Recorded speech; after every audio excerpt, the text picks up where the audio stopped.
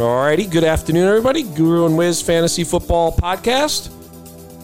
And this begins the final weekend of football in October and the start of week number 8 with the Ravens and the Buccaneers going at it. Wiz, how you doing tonight? Yeah, doing well. We got an interesting game tonight. Tampa Bay has not played well, but they find themselves basically in a tie atop the division. The Ravens have not been able to close out games, having leads in just about every single game, losing some of them. So kind of two teams under the spotlight, if you will, going up against each other tonight. Yeah, and I'm generally a big-time naysayer on Thursday Night Football, but this is definitely a little bit more of an intriguing matchup. You have two quarterbacks that, for the most part, over the course of their career have been very steady in terms of fantasy performance. You could rely on these players quite a bit, and despite the fast start for Lamar Jackson, he's tailed off. He's been dealing with some injuries with his offensive players. Obviously, Dobbins has gone down. Bateman's been hurt last week. Strange circumstances around Mark Andrews, but he's been very steady throughout the season. And Tom Brady, obviously personal situations off the field, questionable decision-making going to Robert Kraft's wedding last Friday. Just, from appearances standpoint, it's been a rocky one for the Tampa Bay Buccaneers. Last week that showed up on the field, losing to a undermanned and much worse talented team in the Carolina Panthers.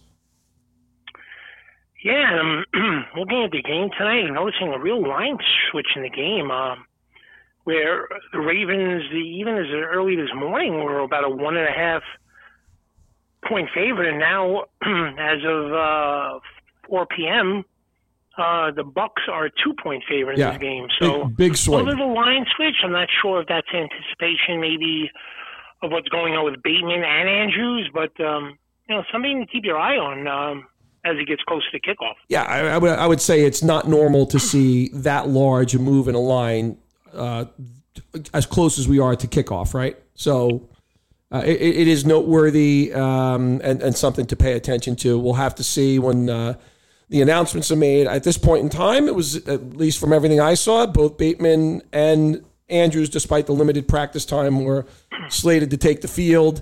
And we'll see what happens with Tom Brady, because he's going to be without Justin Gage in this particular ball game. Let's kind of roll into it, Wiz, with the fact that this has moved. Did you have a view beforehand? And if not, are you shifting view as a result of what's going on? No, I'm really just going to lay off this game. There are just so many, things that you just don't know about this game. Andrews is definitely not 100%. He wasn't 100% on Sunday, and now on a short rest. I don't know if he's going to play. I know that DraftKings is not even putting him up for a line on receiving yards. They have Bateman, but they do not have Andrews. Now, then you have Edwards, who missed the first 6 weeks of the year. He comes back. He plays more than a lot of people think that he was going to play, and now he's only on a short rest as well. So a lot of things going on. Tampa Bay did not look good on Sunday, but to me, I think, there's a better chance that they could get this thing turned around at home. And just against that Ravens secondary, who I do not trust. And I just don't know if Todd Bowles comes up with a defense that is just going to contain Lamar Jackson and dare him to throw the ball if he could, in fact, beat him through the air. So I'm laying off the game, but if there's one team that I think could get right tonight, I think it could be Tampa Bay, but by no means am I saying that with any confidence. So as far as totals or the line, it's a complete pass for me. What say you? Any ideas? Yeah, over under 46. I'm staying away from it from a line standpoint. I don't trust it. I don't trust either team. I don't trust Thursday Night Football in general. It leaves me, the fact that these guys have to try and bounce back from playing on Sunday, just a little bit too difficult. So I'm personally, and both teams really did not look good last week, right? Both teams did not have terrific games. In terms of the way their offenses looked, just kind of out of sorts, I would say. So I for one, am staying away from this game, Wiz. Yeah, I'm with you. Did you, looking at the player props, and again, this is difficult because not a lot of them are out, really. No. Just a handful of them. Did you have any thoughts or anything that you feel somewhat confident at all about with this, considering the unknown factor about some players, if they're going to play, what their snap count is going to be, all of that being said, any level of confidence on any player props tonight? Yeah, so you wonder what the breakdown, given the age of Leonard Fournette, slightly older player, if we see more of Rachaad White in this particular game. I think that's somewhat intriguing to me. I mentioned that Justin Gage is not playing. You talked about the fact that the secondary of the Baltimore Ravens has not played particularly well. When Chris Godwin's managed to play football games and play through the games, he's been a high target guy, high volume targets, double digits each and every time. So I'm intrigued by, and the fact that Cameron Brate's not going to be playing in this particular game as well.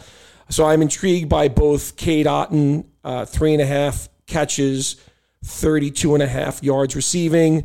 Godwin is 6.5 catches and 71 yards receiving. I like Godwin from the reception standpoint. I think I'm going to play the over there.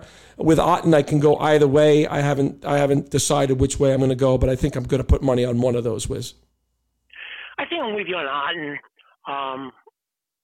Yeah, I mean, you just think the guy that he wants to throw the ball to is Godwin, to your point, but I think there's nothing wrong with taking Otton on both receptions and yards. The Ravens, I've looked at their stats versus tight ends. Tight ends have been pretty successful against them. Seems, as I've been talking about Otton like the last month or so, Brady has more and more confidence in that player. So I'm with you on Otton. Anything on the Ravens side intrigues you either by a line that's already up or something that you predict will be up? Anything on the Ravens side, whether it be an under or over on any player props? I think the fact if you do not see Mark Andrews play in this game and they put a line for Isaiah Likely, I think you got to look at that. Again, we don't know if that's going to be the case or not.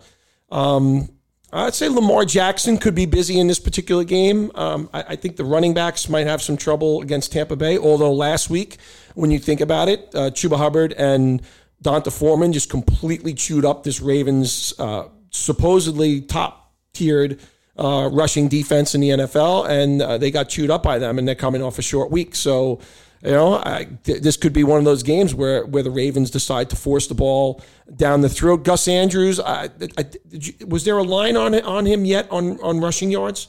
Yeah, I'm looking at it right now. They got Andrews at 45 and Gus Edwards at 45 and a half, and Lamar Jackson at 61 and a half rushing, and Lenny Fournette is at 50 and a half. Those are the three they have up there for rushing. And as far as receiving, you mentioned Godwin 71 and a half, Cade Otton 32 and a half. Yeah, I think the tricky part with Edwards, right, is the fact that he's coming off of an injury, right? So what's his bounce back going to look like? Could we see more of Kenyon Drake in this particular game? Is Justice Hill going to be more involved in this game? So, yeah, this is a very difficult day, I think, in terms of trying to force the issue in terms of prop betting. Yeah, I completely agree. That's what I mentioned earlier about Edwards. Coming back on a short week. I think he has a good chance of maybe getting a touchdown. They get down there. He's the running back clearly that they want to give the ball to once they're in the red zone. But as far as the other guys and everything else, I'm just going to take a pass, enjoy the game. I have Mike Evans and Chris Godwin on one of my fantasy teams, so I'll be rooting for them to catch a lot of balls. But based on what I saw last week with Evans dropping a 70-yard, walk-in touchdown, my level of confidence in this game tonight is not high. So I'm going to root for the best, hope for the best. Hope is a good game, but as far as recommending anything out there to people listening to this podcast, I just have no confidence in it. I'm just going to take a complete pass on the game as far as props or sides. And the one thing that I will say in terms of DraftKings, I'm going to sprinkle some Likely in the game. Even if Andrews plays, I think he's, capable of being involved in the game and doing some things. So I think that he's getting salary leverage on Likely and ownership leverage is the way to go. So I think I'll start with Likely and then kind of like build it around him, and then take my chance in a game where the stars may shine, but if there's a game that's written about, that could have like a real out of the blue guy do something, this seems to be one of those games. Yeah, and I think one thing worth mentioning was before we wrap up this podcast, we're heading towards the trading deadline. A couple of names have moved around. Robert Quinn moved from the Bears to the Eagles. We saw today the Kansas City Chiefs making a deal for Kadarius Toney, who's hardly played this year, but is still on a rookie deal.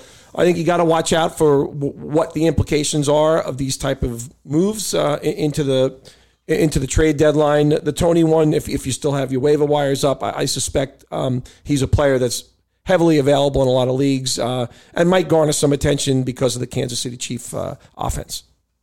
I think one thing that I'm really keen on is that game 9:30 in the morning from London on Sunday morning, the Jags and the Broncos.